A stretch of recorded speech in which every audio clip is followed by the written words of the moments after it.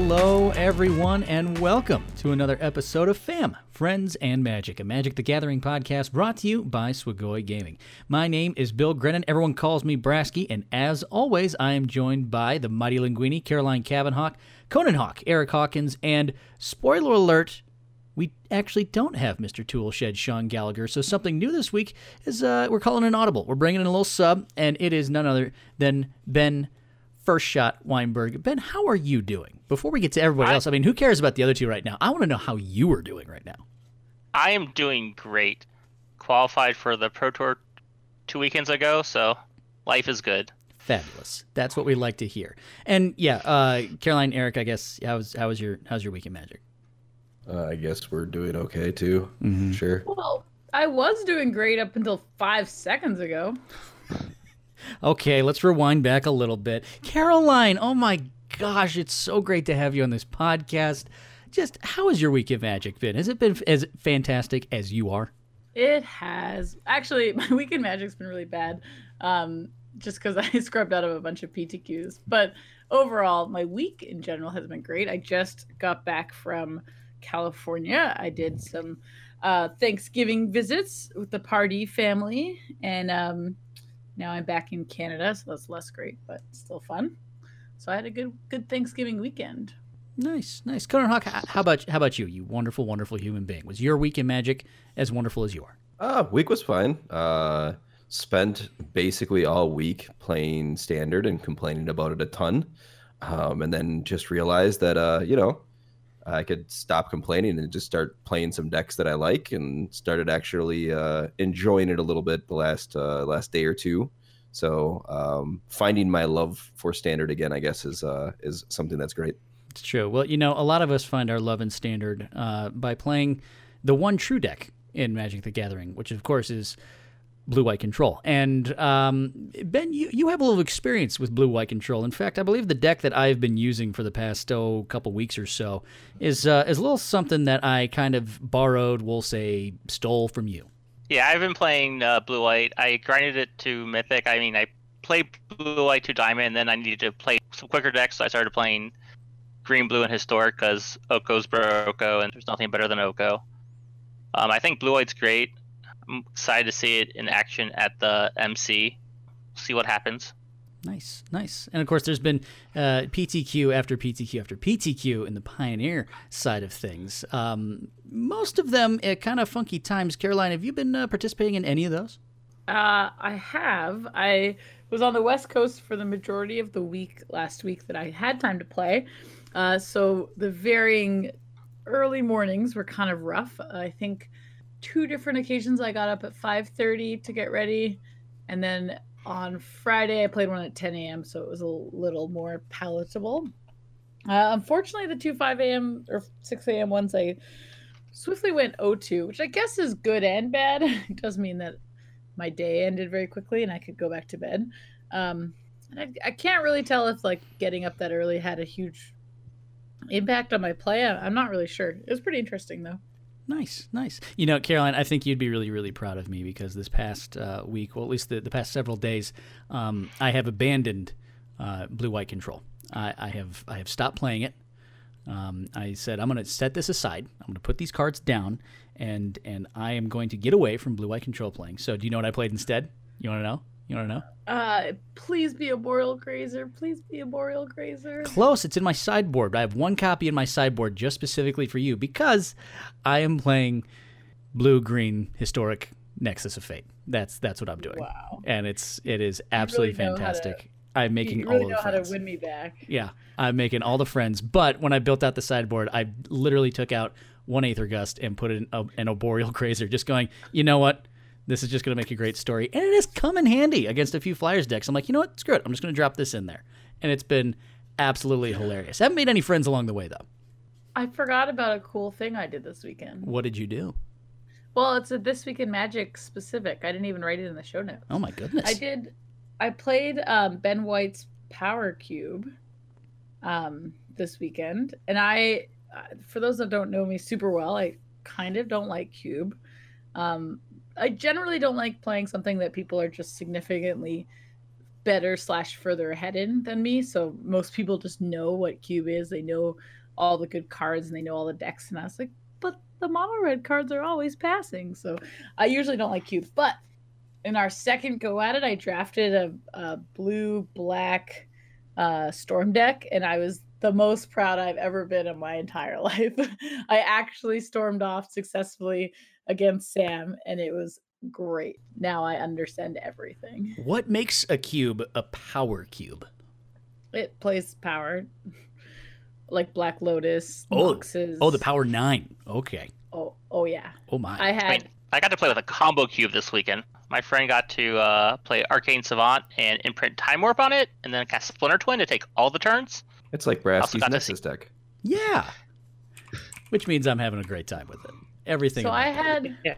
I mean, you would enjoy. I had Mirari's Conjecture and Time Warp, and that was fun.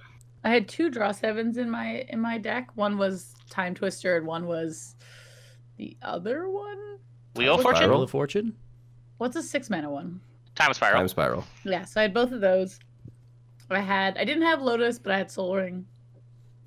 I don't know. I had a blast. I actually was playing against BK, and I sort of, well, okay, so I mulliganed to like 5, and then he Thoughtseize me, and my hand was like, I think it was a bad card, Time Twister, and 3 lands, and so I like revealed my hand to only be 4 cards, and I just hid the Time Twister.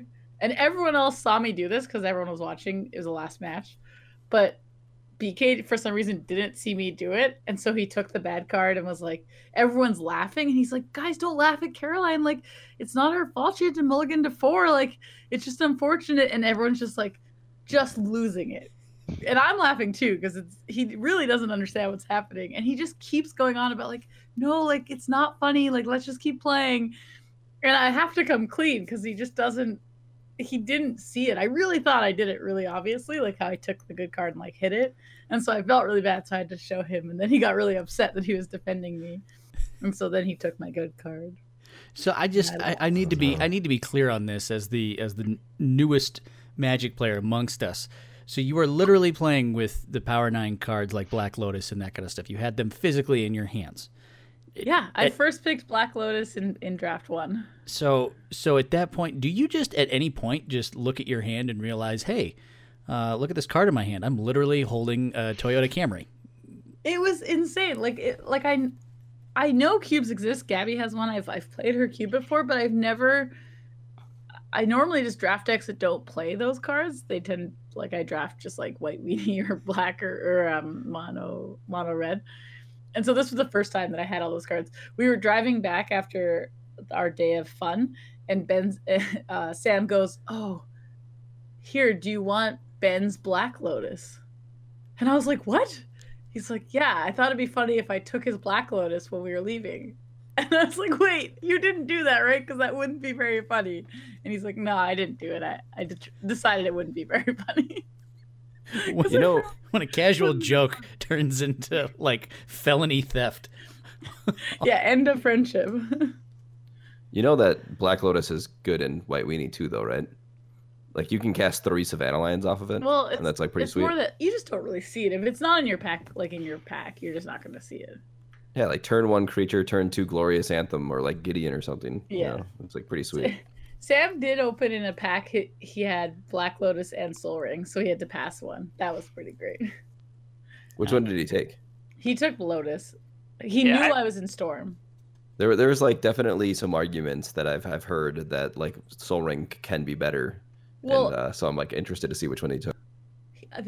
There was a couple reasons he said he took Black Lotus. He was playing a deck with like opposition, or what's the one where you tap creatures to tap things? Opposition. There's opposition and there's Glare of Subdual. I'm assuming it's opposition. It was opposition. And then he was also playing like Ewid, and like he just had a lot of color requirements. And he knew I was in Storm, so he took Black Lotus. He was helping me draft because I would ask him, I was like, okay, are these cards relevant? And he'd be like, yes, you should take those ones. It was hard. I passed the Mox because I was playing High Tide and Bubbling Muck in my combo deck. I wanted all my lands to actually tap for manas. It was a combo cube with power? Yes. I once first picked Mother of Ruins over Ancestral Recall and easily won my draft. Okay, I will never learn from you, Eric. That's fine.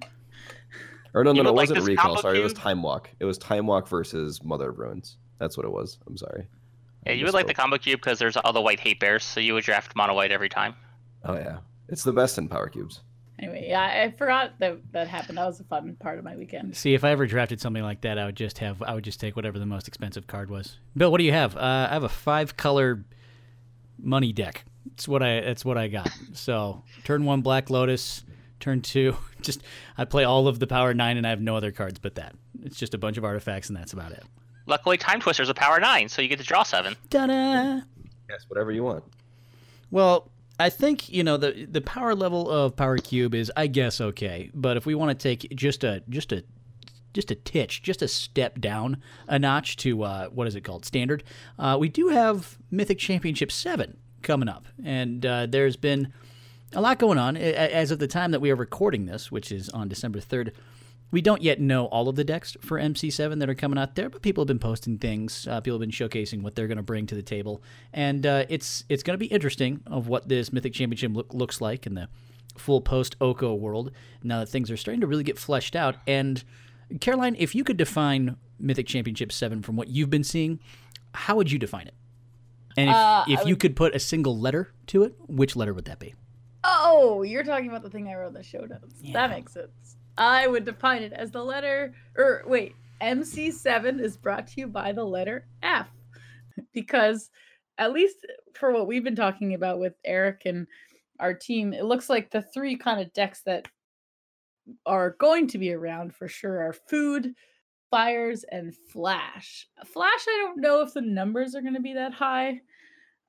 We know for sure one participant or one competitor is playing it, but I don't think the numbers are going to be outrageous. But I think there'll be a lot of Food decks and a decent amount of Fires decks. Yeah, I definitely agree there. I think the Food and the Fires decks were a known quantity coming into the MC. And then the Flash decks, I believe, if you've been playing on Arena, you've seen them all over the ladder recently. And I think they're just like a good answer to the things like Food and Fires. And I think they're going to do well at the MC because other people are going to be bringing Food and Fires. Like people are going to bring those in numbers. And then the Flash decks, if they are as good as they look against those decks, you'll see them doing very well at the tournament. Ben, what's your input on an MC7? Yeah, I mean, I think Food and Fires will have the highest percentage of the metagame. Though I want to see the top 8, which all the decks have 26 plus lands, because I think you just want to hit your land drops in this format. That's what you want to do with Food. Or the best deck, Blue-White Control. You get to play 28 lands and 4 ops. Darn so you tootin'. never miss a land drop.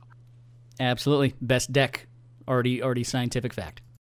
And you have Teferi to stop the Flash decks. So what else do you need?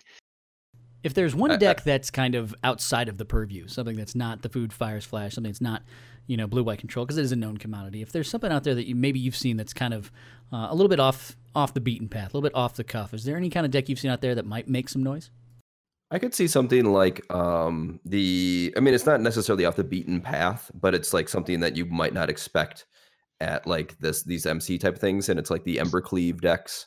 I know people have been talking about like the black red Knights deck or like the Cruel decks or something like that. I think that people don't think those decks are as well positioned as like your Food or Fires decks, but they definitely have the punch to get through those decks. And then also, it's a deck where if you register it, if you get lucky just a few times in the right spots, you can just like easily steamroll a tournament. There's just like a cult of Embercleave that I've found whenever I'm seeing people who stream Magic. There's always just like this handful of people that will try, no matter what, to make Embercleave work. They'll just sit there and be like, no, it's tier 1. Trust me, it's tier 1. We're going to play all these Embercleave decks. And who knows? It might actually make an impact. It might not. Something that certainly has made an impact outside of the realm of Standard is in the world of Pioneer, where we did get some bans this time around. We lost 3 cards in specific. Eric, what are those 3 cards that got banned out of Pioneer? So I believe everybody kind of knew that the Smuggler's Copter and the Field of the Dead decks or Field of the Dead cards were going to be banned. And we had a strong inclination that Once Upon a Time eventually would get banned. I don't know if they thought it was going to be specifically this specific one, but those are the 3 cards that got banned this week from the Monday bannings. Obviously, with the week of PTQs, we got to see a lot of field and a lot of mono black aggro, and I think the main thing for the mono black aggro deck is the existence of Smuggler's Copter allowed them to play cards like Thoughtseize and Duress where they're situationally good, and then get rid of them when they end up not being so good. And you could also just like have like, you know, the same thing could be said about like Murderous Rider. When you like need more pressure, you can find other things. And then obviously it worked well with their creatures that could come back from the graveyard. And then, I mean, Field of the Dead was just a card that just like would dominate, you know, the board states, and then also made it so that you couldn't play things like slower control decks, because every time they make a land drop, they get to like make, you know, 4, 6, 8 zombies or whatever it was. Caroline, is aggro gone? Where does aggro go from here in the Pioneer format, knowing that mono black took such a hit? I'm not sure. It's pretty interesting. There were other aggressive decks. I'm surprised that you're coming to me for this, because, you know, we have an expert in this chat regarding aggressive white decks. I also saw some pretty interesting, like there was a blue-green aggressive deck, quotations, that did actually pretty well in the old format. I've also seen a lot of the decks that I guess I saw that were aggressive were unfortunately involving Smuggler's Copter, so it's actually really unclear going forward what that's like. Did the mono white deck have Smuggler's Copter, Eric? It did not have any equipment. Okay. So there's something. That's probably most aggressive. I guess mono red has to be still a thing, right? I mean, Aaron Barrich played it to like 12th, I think, one of the PTQs. Mono red? Yep. Was it literally just like the 2017 deck, or? I think so. It had Frenzies and Runaway Steamkins. But it had like the desert, and did it have Hazoret? I did not see Hazoret, but I know it had the desert. I know that Aaron specifically likes to make their decks a little leaner. Like when people were playing like the Frenzy decks, Aaron was playing the 2-drop Saga, where I can't remember the name of it. Flame of the Keld? Basically, Flame of Keld? Yeah, Flame of Keld. Excuse me. So, the Flame of Keld? Oh, I'm sorry, the Flame of Keld. So just like like leaning more towards like the all-in rush deck is kind of their style. While they did ban Field of the Dead, they didn't ban the best field, Lotus Field. That deck looked like a blast to play. I love do you want to talk a little bit about what's in that deck? Not everyone lives in the Twitters 24/7. So it has Lotus Field, which is like a hexproof land that comes into play. You sacrifice 2 lands, and then it taps for 3 mana. And the deck plays Desbian Stage, so you can like copy it, and then you have Hidden Strings, which can untap 2 permanents. Desbian Stage is in this format. Yes, it is. Yeah, that's the hardest part about brewing on Pioneer. Is and then there's like what's in the format. A 5 mana like draw 3 untap 2 lands. I don't even remember what it's called. Something of the Pages. Yes, Pour Over Pages. I think. Pour Over the Pages. Yeah. And then you have Vizier of Tumbling Sands, maybe. That sounds right. Yeah, and then you have Fae of Wishes to go find your win condition eventually. And you have 4 dig through time, so you can just find everything. You have Sylvan Scrying to tutor for Lotus Field. Does this one have Omniscience? All of them play 1 Omniscience. And then Enter the Infinite in the sideboard? Yeah, you play Omniscience, you wish for Infinite, and then you can win however you want. I think Jace is the easiest way to win, right? Yeah, Jace is the easiest way. You do have an Emrakul, you have an Ugin to wipe the board.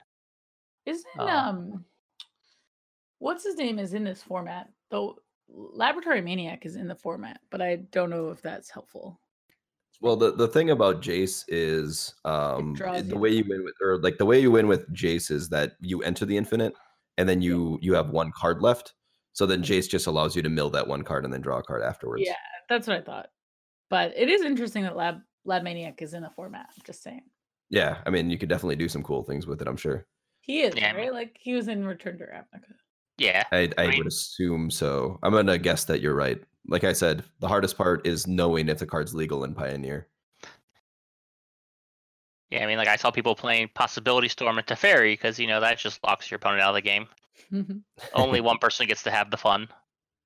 Yeah, it's going to be interesting to see where everybody goes from this, but I definitely think that things like the aggressive decks will they always start off really well because people are kind of messing around with like way too many things, and the people that are just killing you on turn 4 just kind of get to do their thing while people are tuning decks. But I think that the aggressive decks are kind of the decks that will lose out from this ban.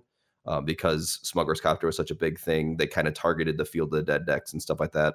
And I think Control and things like Wilderness Reclamation actually pick up a lot from this. Control being able to like compete with extra actual win conditions, like they couldn't like actually keep up with something like Field of the Dead. And then also with narrowing the field a little bit also helps Control decks. You can kind of target what you want. And then finally, the Reclamation decks, I think, pick up a huge thing because they're not going to get Thought Seized 100 times, and like out of like the mono black deck, which is something that's pretty big. So I would be surprised if Dig Through Time survives through New Year's. I think that's a card that's easily could get banned. Yeah, I mean that's that the card is big so powerful. question. If come next week or come after the holiday season, Dig Through Time. What else? What else do you think is on the chopping block as they keep kind of just going week by week, ban by ban? I think we're okay. I think we're running out of things. I think the last two in my mind are the two big delve spells, Treasure Cruise and Dig Through Time. I'm curious, like this format might they survive Standard. They did not get banned in Standard. I mean, that is true. I think what I could see happening is 4 or 5 sets from now, when Pioneer gets deeper, kind of like Modern did, I can understand those cards becoming too powerful, but I really am struggling to see them. They have not made a huge impact now. That being said, the meta has shifted, and Nexus is really going to be the issue. The thing is like I think Dig might get banned, but I think Nexus is actually really the issue. So I'm not sure. Like I think they might have met the like power level of the format. I don't know. I think Treasure Cruise is currently fine. I think Dig and Nexus Fate are both on the chopping block. Like is Phoenix a deck? Can we? It has to be good, right? Phoenix been putting up like one top 8 deck every like PTQ or some PTQs. It gains so much, I think. And one card that Jerry was talking about this week was Burning Earth. As your non-basic hate right now. Burning Earth is a fun Magic card. I don't know what that card does. Whenever a player taps a non-basic for mana, they take a damage. Nice. It's a red and 3 enchantment. Can I play like a deck that just has hate enchantments, like Cinder Vines and Burning Earth, and just maybe I'll just play an Eidolon or two and just call it a day? I mean, yeah, just like that's like the idea of Enchantress, right? Just sitting there, just doing nothing for a little bit.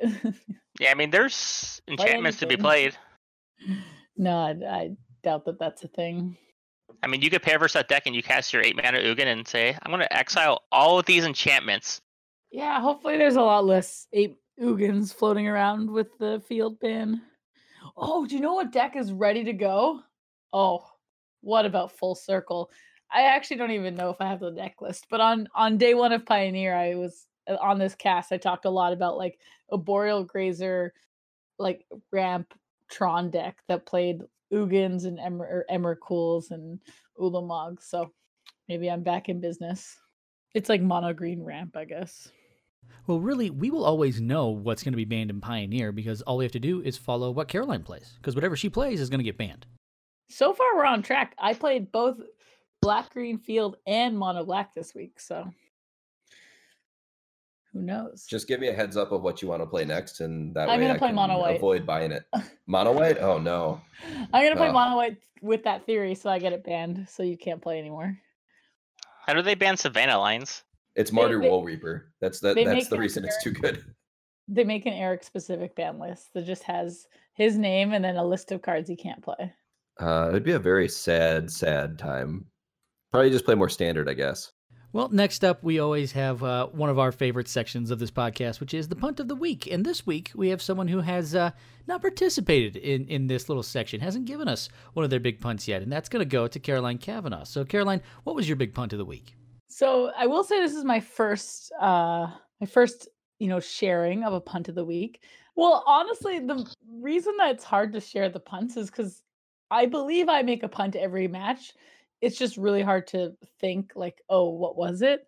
But when I was playing in the PTQ, I was playing Mono Black, and Ben Whites was chilling before Thanksgiving dinner, so he was hanging out with me, and we were watching. We were playing a game, and I had some fatal pushes in my hand. My opponent was playing like a green ramp strategy, and they had a ballista in play. The ballista was only on one, and they hadn't actually done anything hugely productive. And I was actually just really destroying my opponent with Rankle, 4-mana, 3/3 flyer. And then on their turn, they cast Nissa, and just they cast it.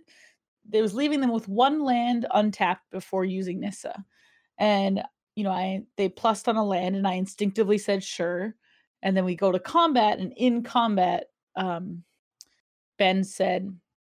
was like, "Oh, we should have killed the ballista," because we had plans to kill the ballista the whole time. We were just trying to wait to see what else was going to happen. And so I killed the ballista, and in response, they put a counter on it. And he goes, "Oh, we really, really, really should have killed the ballista in response to Nissa." So what was happening is like when they cast Nissa, either when they cast it or when they plussed it on the land, they only had a minimum of 2 to 3 mana before I let them untap the land. And as soon as I let them untap it, then they can add a counter to Walking Ballista with 4 mana. And it's funny, like in the moment, I was like, oh, it's, oops, like we did that. That's fine. And then every play of the game for the rest of the match was just, oh, wow, if Ballista had one less counter, this would be totally different. And those parts are kind of hard to explain, but there were plays where I had I had the fatal push for the Ballista. I think we ended up not killing the Ballista on that turn. We killed something else. And I had, all of these answers, but they just kept playing cards that were just slightly bigger than what we needed to deal with. And it just ended up getting out of hand very quickly. And we actually lost to a meme card, a card that I personally have history with in the meme world. And that's Azakan Archer, which is a 1/4 archer that comes into play and fights a creature if you want to. It fights a creature, so it's a 1/4. So it can't fight many options, but it can fight a 1/1, which we had. And yeah, the card stops a 3/3 flyer because it has reach. And we didn't have enough resources to kill both that and the Walking Ballista. And it was pretty interesting. It was something that all came back to this one decision to just click okay. And the thing I struggle with the most is on Moto especially, I have to double check each time if I'm clicking okay to move to the next phase. Like I'm like, okay, wait, is this their phase? Is this my phase? Whatever. And that means that I tend to take a lot of time on the clock. So I need to make sure that I play quickly. So I usually click fast, and then I don't make decisions well sometimes. So Moto, downward thumb. I can understand that at the very least coming from an arena player, because as I was saying, I was playing Simic Nexus, and there would be times that I would just go on autopilot, and all of a sudden I would forget to put a stop on my end step, and then wilderness reclamation triggers, and then I go, oh wait, what happened? Oh, I missed all the stuff I was going to do because I didn't put that stop on my end step. Yeah, and I think that's actually a bit of an issue with arena in Moto in general. Like, it adds extra skill set and skill checks that aren't there in regular paper. Like, you could just say, okay, go to my end step, and then, as they trigger, you say, okay, well, as these are triggering, I'm going to tap mana. Like, you don't have to tell your opponent, I'm going to stop in my end step. Like, it's not like that in paper. Same, the thing I do the most on arena is I forget an upkeep stop for castle. Like if I'm thinking about what I want, if I want to do blue castle or not. Whereas in paper, you could just pause in your upkeep and think, okay, what do I want to do here? Like it's definitely a skill check that can be kind of annoying for sure. Bill's just gonna show up with this playmat that has the stops on it, and he's just gonna move like this like little like rock, and it's just like this. These are my stops. I'm gonna stop at this rock now, and just like pull off the rocks as they. And then you just have no room left on your mat for Magic. Well, that brings us to, getting better at the game of Magic. It's getting better at learning it, at getting lit, as we like to say. So I would like to know what y'all are doing to get better at Magic this week. First shot, let's go with you. So this week, I didn't do a lot myself. I was watching some people stream. I've also been trying to help Skyblizz get ready for the MC. So we've just been talking about sideboarding plans, and one thing that I discussed was Duress isn't a card you always want to play on turn 1. It's a card that has a lot of you want to sometimes wait till turns 4 or 5 before they can play Time Warp or Time Wipe. Yeah, Time Wipe. So they can't Wrath or to get their Absorb so you can resolve your Questing Beast. On turn 1, you're just taking a random card that may or may not affect the game at all. So yeah, this week it was more trying to help other people get better than myself because I don't have any tournaments for a while. Eric, what about you? For standard, it's just just jamming a bunch of standard, playing it on stream, having trying to find some fun in standard, which I finally ended up having. And otherwise, for the other formats, I watched a lot of the people playing Pioneer PTQs because they had the whole week of that. And basically, I just wanted to learn the rules of Pioneer. Obviously, things have changed with the bannings and such, but there are definitely people still not just playing field, not just playing mono black and all that stuff. So when I do end up playing Pioneer, and even though things change, I do want to know what deck lists have what cards, so that when I go up against somebody and Caroline mentioned a teamer deck, or Ben mentioned the Lotus Field deck, I'm not just when someone's Lotus Field, I'm that could be anything. They could just literally play any card now, right? It's oh, I Lotus Field means this, and teamer colors mean this, right? And I know what cards are kind of showing up. So I like to try to memorize most of the deck lists that I see, so that I don't be caught off guard, I guess. And Caroline, what are you jumping into this week to get better at the game? Man, it's interesting. I wrote Pioneer when I originally thought about this, but I realized I actually have a Modern tournament this weekend, so I think I'm actually going to be doing some Modern testing. I only really play Tron, so I don't really know what the testing part will be. But from the results I saw from a lot of Modern tournaments, it looks like Eldrazi Tron is really where it's at, which is not something I'm super excited about. I might just play Mono Green Tron for fun. I don't know. I haven't decided. It's one of these face-to-face events, which is similar to the SCG, except a lot smaller because it's in Canada. And I think this one, I'm not sure. I think there might be a Pro Tour invite to that first place, but I can't remember because they just made some changes. So it's funny. Ben might actually know because Ben did a lot of research on this for me. But I'm not sure if the Pro Tour invite stuff kicks in now or kicks in later. So I don't know, but I'm going to one this weekend, so it'll be fun. Is everything smaller in Canada? Is that the thing? It's in Canada, so it's a lot smaller. The moose are actually very small. You guys think they're these huge, scary animals? They're actually little things that just wander through our neighborhood. They're like raccoons, but cute. I want to add those to cards. I don't think they're as small as raccoon. Yeah, no, they're little raccoons. I swear. Yeah, moose are not as big as people think. Itty bitty moose.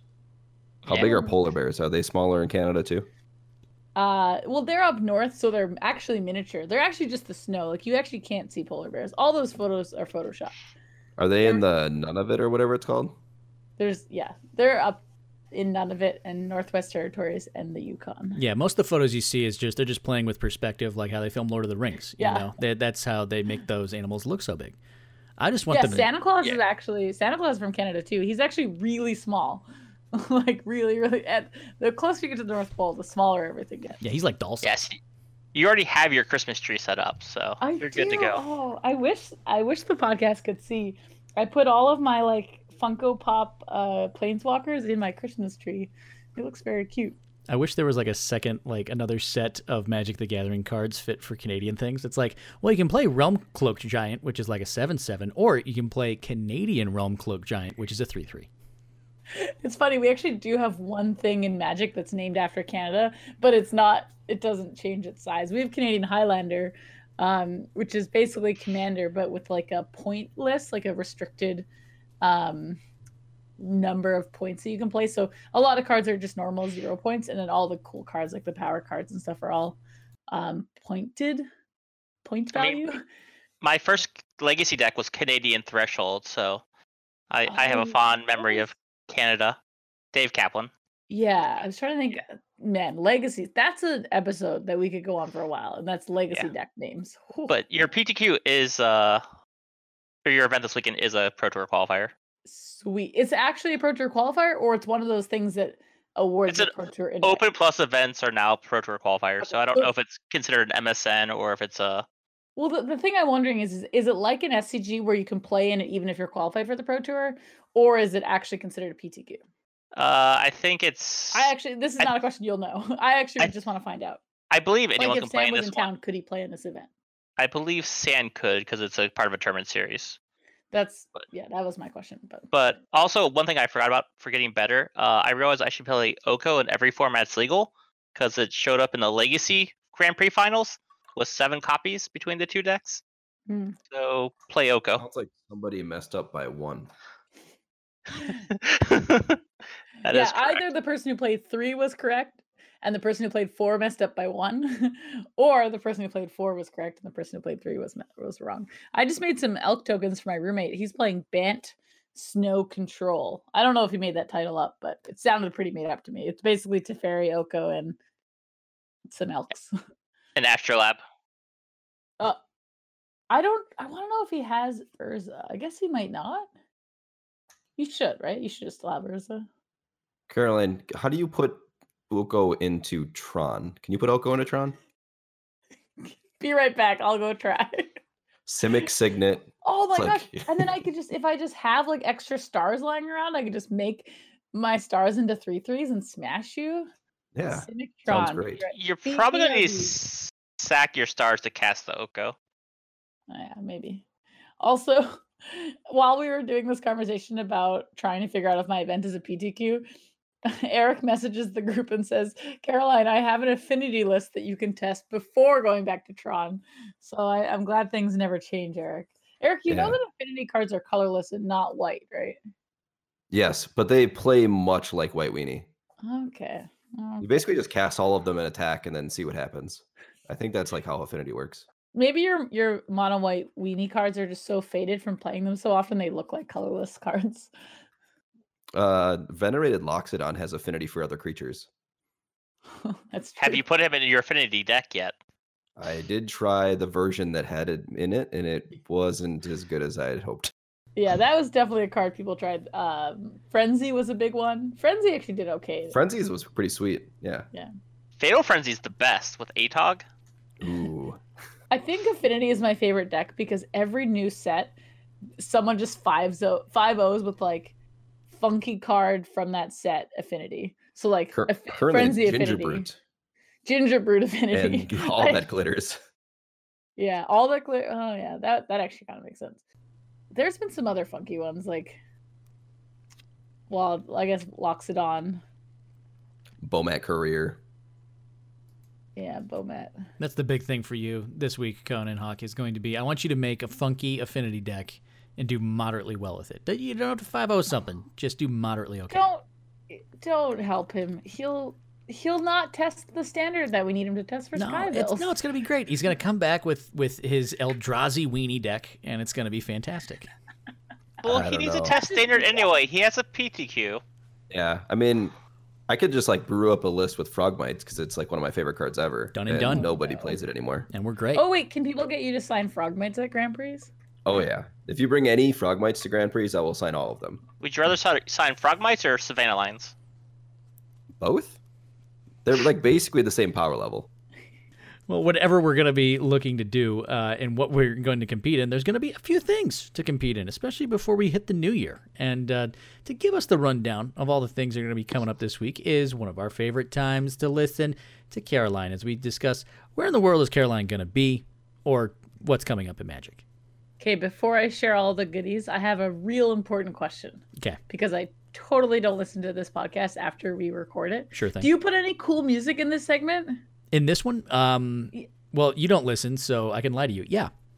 Okay, so now that you've lied to me, can you also start putting in really cool music? Something like a newsroom, like do do do do do do, or I don't know. How about the "Where in the World Is," and then we just like have Brassy going Caroline Kavanaugh. Yeah. Where in the world is Carmen Sandiego music? That's what we're gonna do. Something free that we could find. It would be so fun. Would we get copyright hit if I used like exactly 2 seconds of that? So it'd just be the "Where in the World Is," and then I'd jump in with that. Like, would we get a copyright I strike for don't that? think so. I think there's like a law cannot that's like tell you. 10 seconds or under. Okay. No, it's got to be less than 10 seconds. Yeah, it's got to be less than that. Yeah, maybe. I don't know. 10 Well. seconds is a long time. In either case, then Anyway. maybe I just need to find my own barbershop quartet so we can make our own version of this. Okay, well, I'm just saying that I request special cool music. I was picturing more like newsroom thing, like, you know, like a news alert. Like, Mhm. doot, doot. I'm not really doing it very well, but I know what it sounds like in my head. No, you go ahead. No, don't. Here's what we'll do. We'll let you make the background music right now, and then I'm going to cut it out. I'm going to like edit it into something really cool, but it has to start with you going what you think a newsroom like bulletin breaking news thing is. Ready? I already 3. did it Also, twice, can so- you add like the hand motions that she's making somehow into the podcast? Absolutely. Oh, yeah. Absolutely. I can't wait for this podcast to be video because I talk with my hands like a lot. It's true. Okay, so transitioning. Insert great transition here.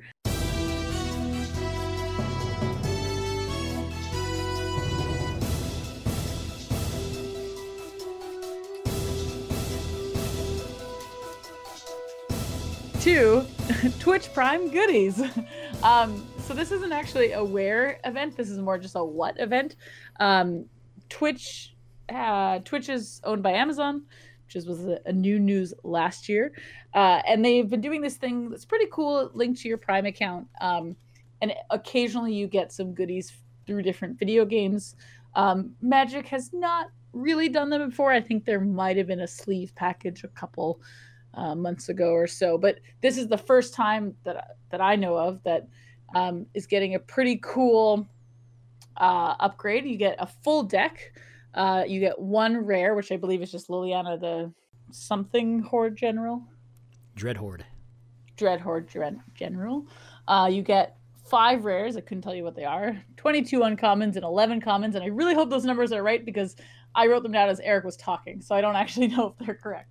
But it is some sort of black deck that you get. And how you do it is by going to your Twitch account, making sure you're linked to your Prime account.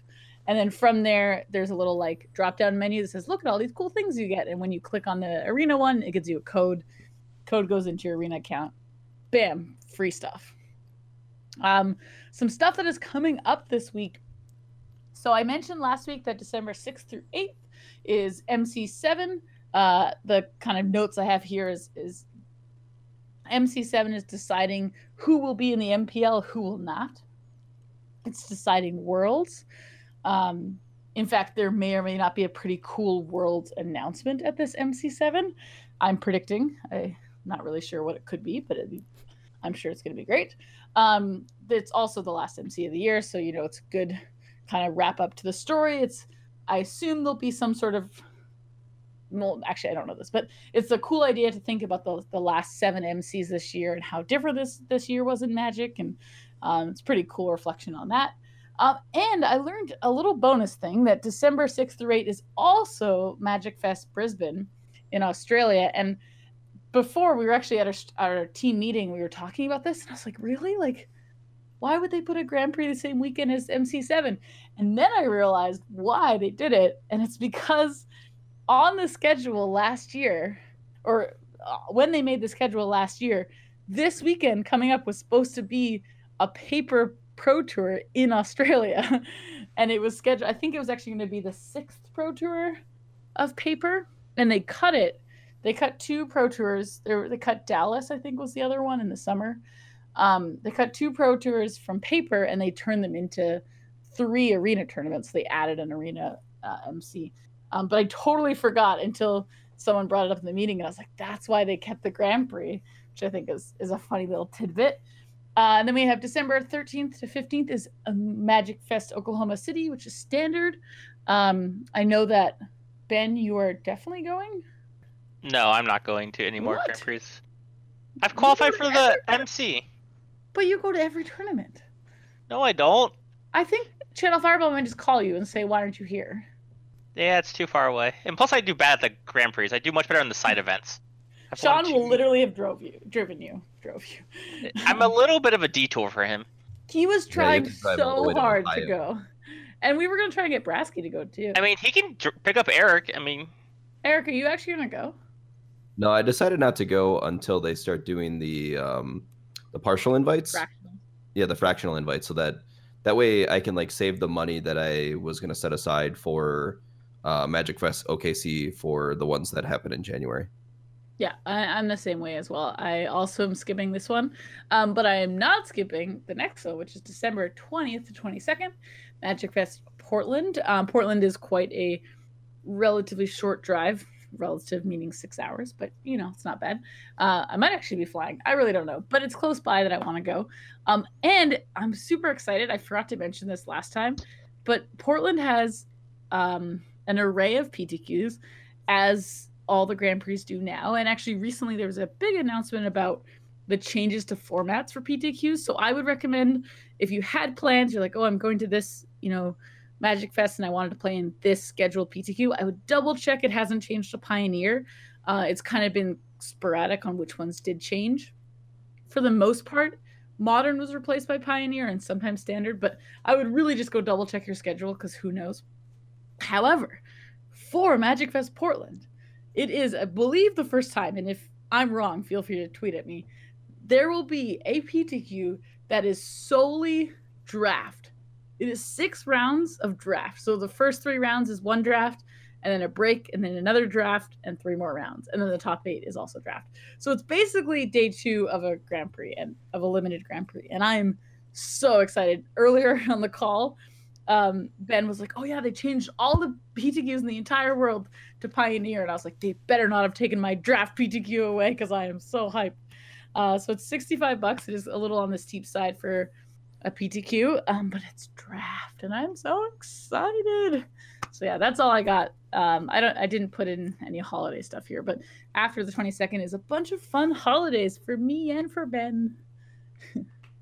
Well, yay, all around. That's going to be fantastic. I think I'm still kind of exploring whether or not I might be able to go to Oklahoma City. It's probably... But none of us will be there. I know. It's probably going to be a no-go because that'd probably be the biggest reason why. I don't want to go to a place and just be like, well, I don't know anyone. I don't know anybody. Sean will go if you go. Okay.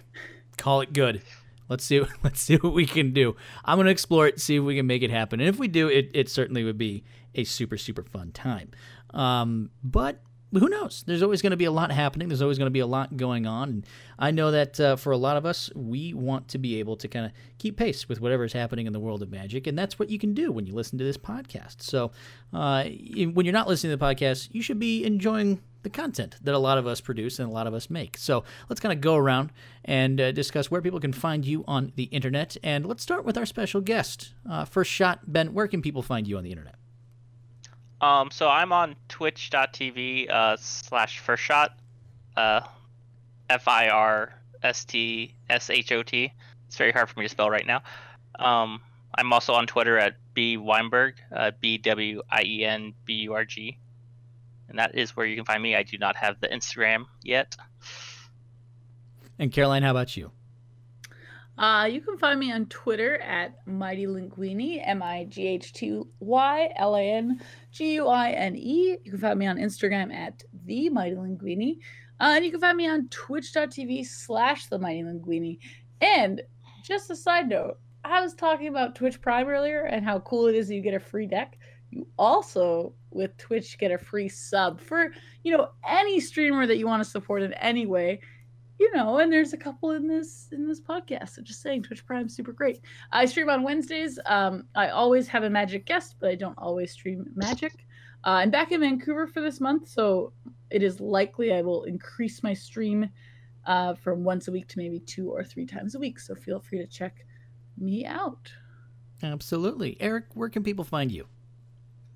People can find me on Twitter, on Instagram, and on twitch.tv, all at Conan Hawk. That's CONANHAWK. I stream Monday through Friday as long as my travel allows it. And every time before I go live, I always give a usually an hour or so heads up on Twitter. So definitely give me a follow there. And like Caroline was saying, there is the free Twitch Prime sub. So if you have one laying around, definitely swing by. Well, I guess there's 3 of us that are streaming. I don't know if Brasky is doing some streaming ever, but maybe 4 of us.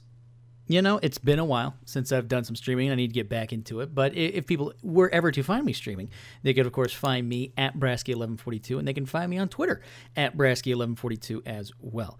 But that's going to do it for us this week. It's been an awesome time chatting with everybody, and we hope that you have a wonderful rest of your time as well, talking about Magic the Gathering, and we'll see you next time. Bye, everybody. Bye. Bye. Bye.